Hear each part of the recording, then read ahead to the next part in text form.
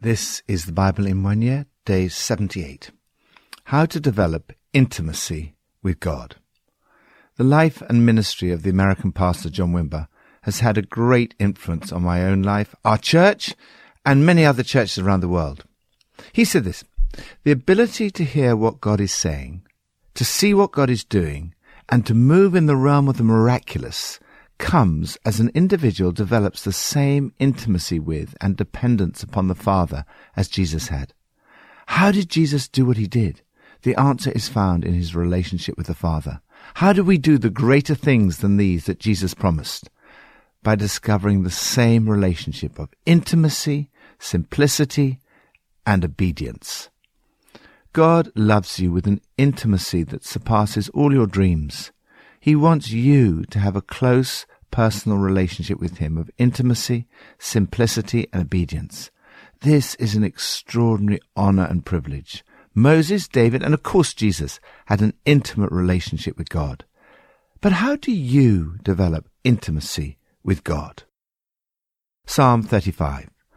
Ruthless witnesses come forward. They question me on things I know nothing about. They repay me evil for good, and leave me like one bereaved. Yet when they were ill, I put on sackcloth and humbled myself with fasting. When my prayers returned to me unanswered, I went about mourning as though for a friend or brother. I bowed my head in grief as though weeping for my mother.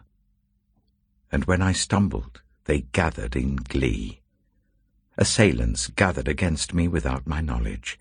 They slandered me without ceasing. Like the ungodly, they maliciously mocked. They gnashed their teeth at me. How long, Lord, will you look on? Rescue me from their ravages, my precious life from these lions. I will give you thanks in the great assembly. Among the throngs I will praise you. Openness, vulnerability, and honesty. There are times when David was down. His soul felt empty. He was honest and open enough to talk about the challenges. First, opposition.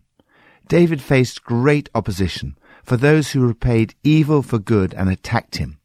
You also may face great opposition from those who repay evil for good and attack you. They may slander or maliciously mock. Opposition does not only come through the world, it can even come from God's people. Second, unanswered prayer. There may be times when your prayers do not seem to be heard. My prayers return to me unanswered. He says to God, how long are you going to stand there doing nothing? Third, failure. We all stumble. We can feel we're walking with the Lord quite happily, and then suddenly we stumble. There may be times when we fail to meet our own standards, let alone God's. Like David, speak to God about these challenges. Do not pretend that all is well. Speak from the depth of your heart. He will not be surprised or shocked by anything you say. It's this openness, vulnerability, and honesty that draws you into an intimate relationship with God. Lord, thank you that you listen to the cries of my heart. Thank you that you rescue me and enable me to say, I will give you thanks in the great assembly. Among the throngs I will praise you. New Testament, Luke 2. Every year, Jesus' parents went to Jerusalem for the festival of the Passover. When he was 12 years old, they went up to the festival according to the custom. After the festival was over, while his parents were returning home, the boy Jesus stayed behind in Jerusalem, but they were unaware of it. Thinking he was in their company, they travelled on for a day. Then they began looking for him among their relatives and friends. When they did not find him, they went back to Jerusalem to look for him. After 3 days they found him in the temple courts, sitting among the teachers, listening to them and asking them questions. Everyone who heard him was amazed at his understanding and his answers. When his parents saw him, they were astonished. His mother said to him, Son, why have you treated us like this? Your father and I have been anxiously searching for you. Why are you searching for me? He asked. Didn't you know I had to be in my father's house?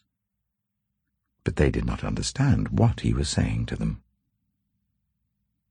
Then he went down to Nazareth with them, and was obedient to them. But his mother treasured all these things in her heart. And Jesus grew in wisdom and stature, and in favor with God and man. Grow in wisdom. Even as a child, Jesus had astonishing wisdom, and all who heard him were astonished and overwhelmed with bewildered wonder at his intelligence and understanding and his replies. As someone said, knowledge is knowing that tomato is a fruit. Wisdom is not putting it in a fruit salad. Knowledge is horizontal. Wisdom is vertical. It comes down from above. It's far more important to grow in wisdom than to grow in wealth. Wisdom outweighs wealth. Intimacy with the Father leads to growth in wisdom. After Jesus' parents find him in the temple courts, he says to them, "Didn't you know I had to be in my Father's house?" Or as the Message translation puts it, dealing with the things of my Father. On the one hand, Jesus' relationship with his Father was unique. On the other hand, he also enables you to call God Father.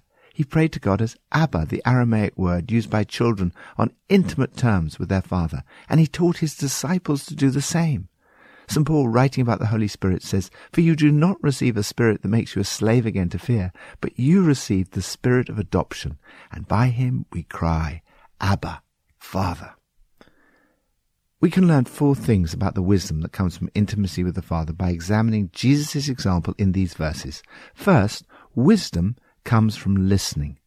Wisdom is willingness to listen and to learn from others. Jesus was sitting among the teachers, listening to them and asking them questions. Sir Isaac Newton said, "I find intelligence is better spotted when analysing the questions asked rather than the answers given. Often those who know most speak least. When we're talking, we're usually merely repeating what we already know. When we're listening, we may learn something new. Asking good questions is the key to being a good conversationalist. It was said of President J.F. Kennedy that he made you think he had nothing else to do except ask you questions and listen with extraordinary concentration to your answer. You knew that for the time being he'd blotted out both the past and the future for you. Second, wisdom leads to simplicity. Wisdom brings clarity. Jesus knew where he should be and what he should do. He declared, "Didn't you know I had to be in my Father's house?" Knowledge leads us from the simple to the complex. Wisdom leads us from the complex to the simple. Third, wisdom is holistic. Wisdom is shown not only by what we say, but also in how we live. Then he went down to Nazareth with them and was obedient to them. Wisdom is about the whole of life, rather than just our intellect or our words. Fourth, wisdom should grow.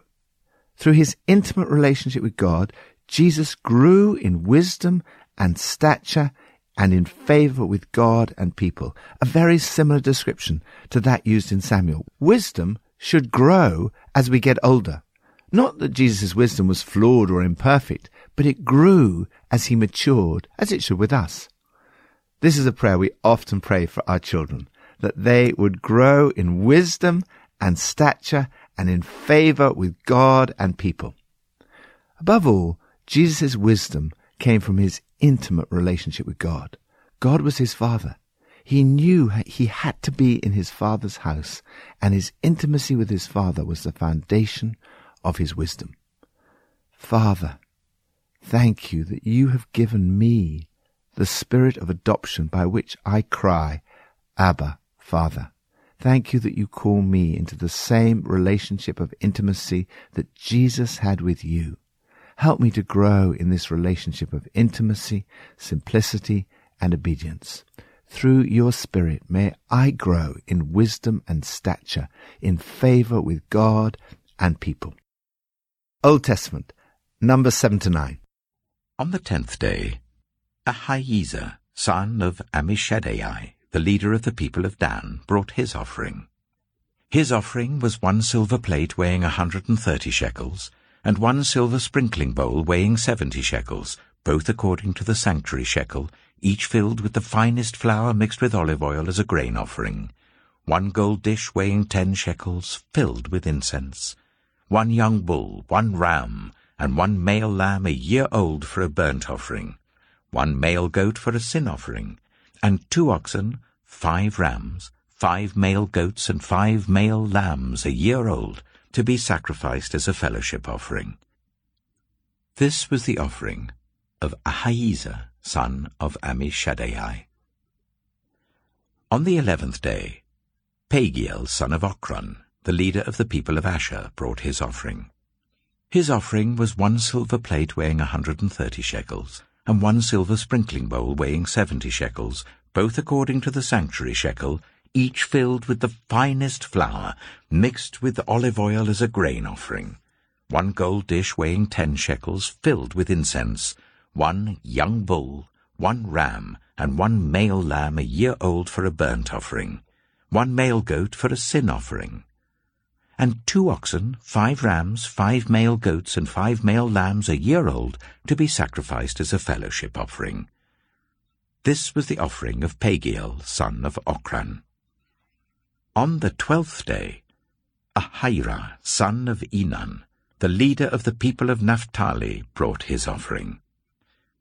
His offering was 1 silver plate weighing 130 shekels, and 1 silver sprinkling bowl weighing 70 shekels, both according to the sanctuary shekel, each filled with the finest flour mixed with olive oil as a grain offering, 1 gold dish weighing 10 shekels, filled with incense, 1 young bull, 1 ram, and 1 male lamb a year old for a burnt offering, 1 male goat for a sin offering, and 2 oxen, 5 rams, 5 male goats, and 5 male lambs a year old, to be sacrificed as a fellowship offering.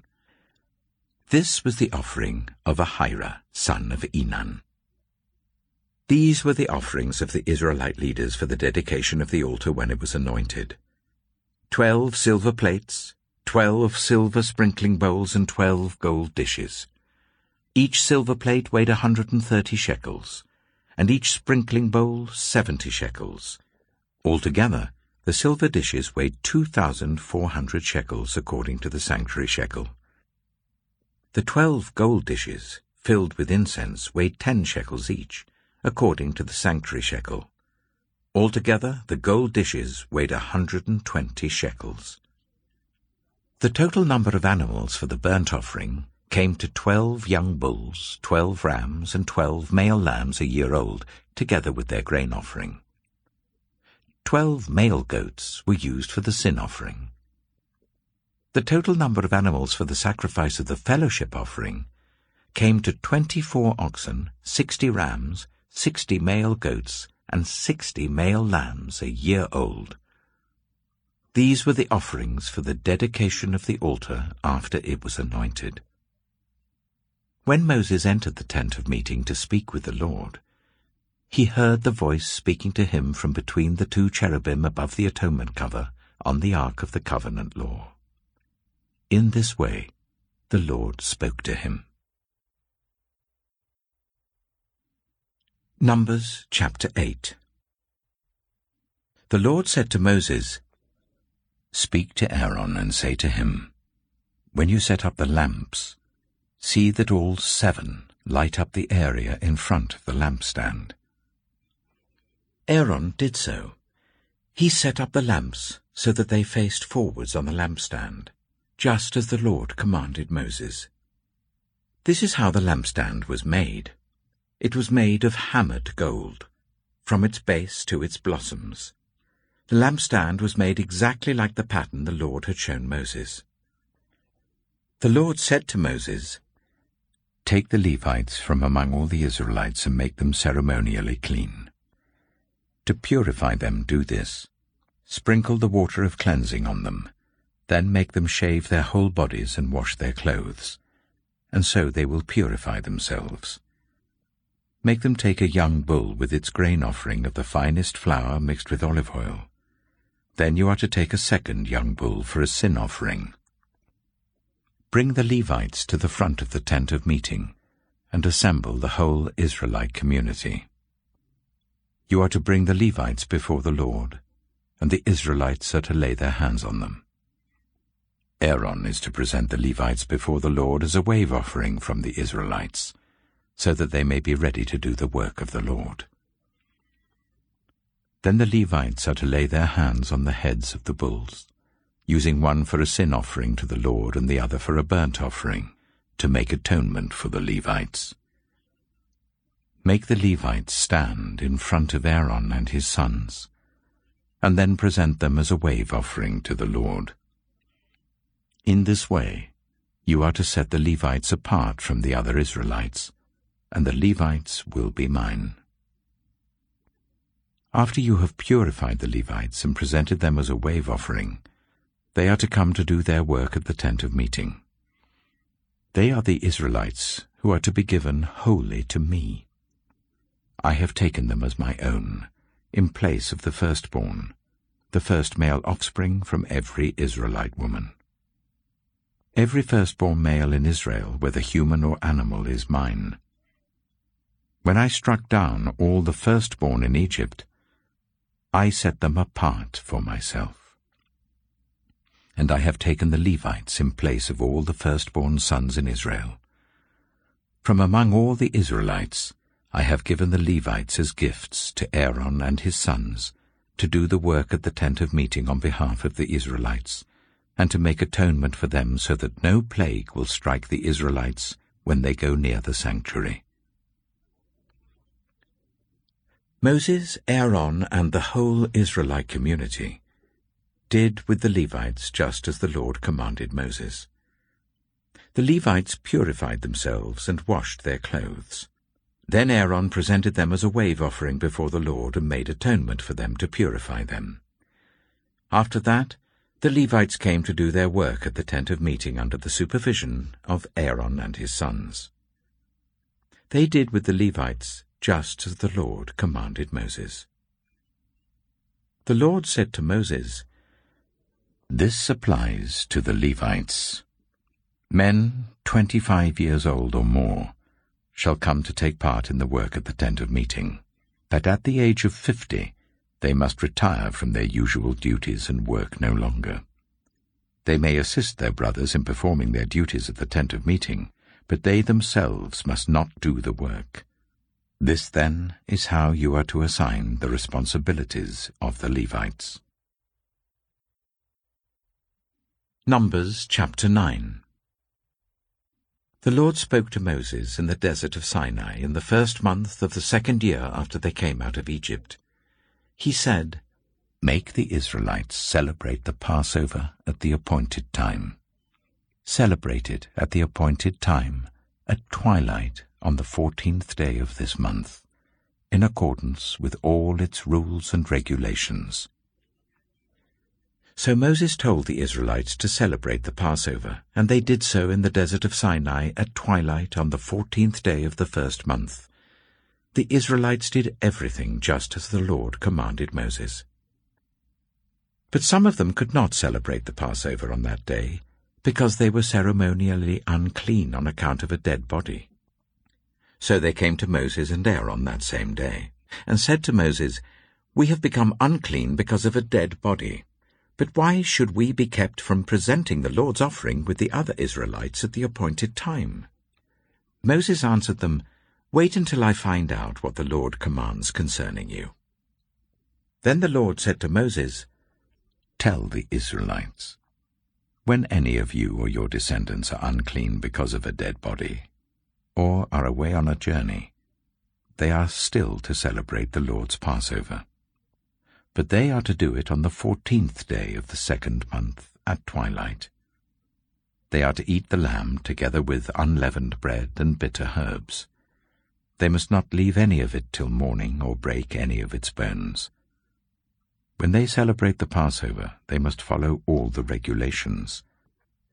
But if anyone who is ceremonially clean and not on a journey fails to celebrate the Passover, they must be cut off from their people for not presenting the Lord's offering at the appointed time. They will bear the consequences of their sin. A foreigner residing among you is also to celebrate the Lord's Passover in accordance with its rules and regulations. You must have the same regulations for both the foreigner and the native-born. Stand still and listen. You cannot develop an intimate relationship with God without setting aside time to communicate with him. When Moses entered the tent of meeting to speak with the Lord, he heard the voice speaking to him, and he spoke with him. The Lord said to Moses. God spoke to Moses. Moses spoke with God. It was a two-way conversation. God spoke to Moses face to face as a person speaks with a friend, talking and listening at the same time, watching for each other's reaction. In the age of the Holy Spirit, you are in an even better position than Moses. You no longer have to go to a particular place like Moses did, but you can be with God wherever you are. By the Spirit of adoption, you are brought into an intimate and eternal conversation with God the Father. This was the pattern. The Lord spoke to Moses, so Moses told the Israelites. The Israelites did everything just as the Lord commanded Moses. The Israelites' whole way of life was built upon obedience to what God had said to Moses in the place of intimacy. Your intimacy with God needs to overflow into the way in which you live your life. Put into practice the things that God shows you in the place of intimacy. There are times when it's not always clear how God is guiding us. Again, Moses' example is a good one. When the people asked Moses a difficult question to which he did not know the answer, he replied, "Wait until I find out what the Lord commands concerning you." If you don't know the right answer, it's wise to ask people to wait. This gives you time to pray and to find out from God the right way forward. Eugene Peterson translates, "Give me some time. I'll find out what God says in your circumstances." The Amplified Bible says, "Stand still, and I will hear what the Lord will command concerning you." In the busyness of life, stand still and listen to what God wants you to do. Lord, thank you that I can meet with you each day, speak with you and listen to you. Help me to hear what you're saying to me and to live today in this relationship of intimacy, simplicity, and obedience. Pippa adds, looking at the Luke 2:43 passage, I've always wondered how Mary and Joseph managed to travel for a whole day before they noticed their son wasn't with them. Although I do have to confess that once we went out to supper with some friends, only to arrive at our destination to discover we didn't have one of our children. I felt rather embarrassed explaining this to our hosts, and also a little anxious as to whether our child was safe and not too traumatized. I wonder if Mary and Joseph had the same discussion on the way back as we did as to whose fault it was. In both cases, thankfully, the children were safe. Jesus was in the temple talking with the religious leaders, and our child was watching the TV.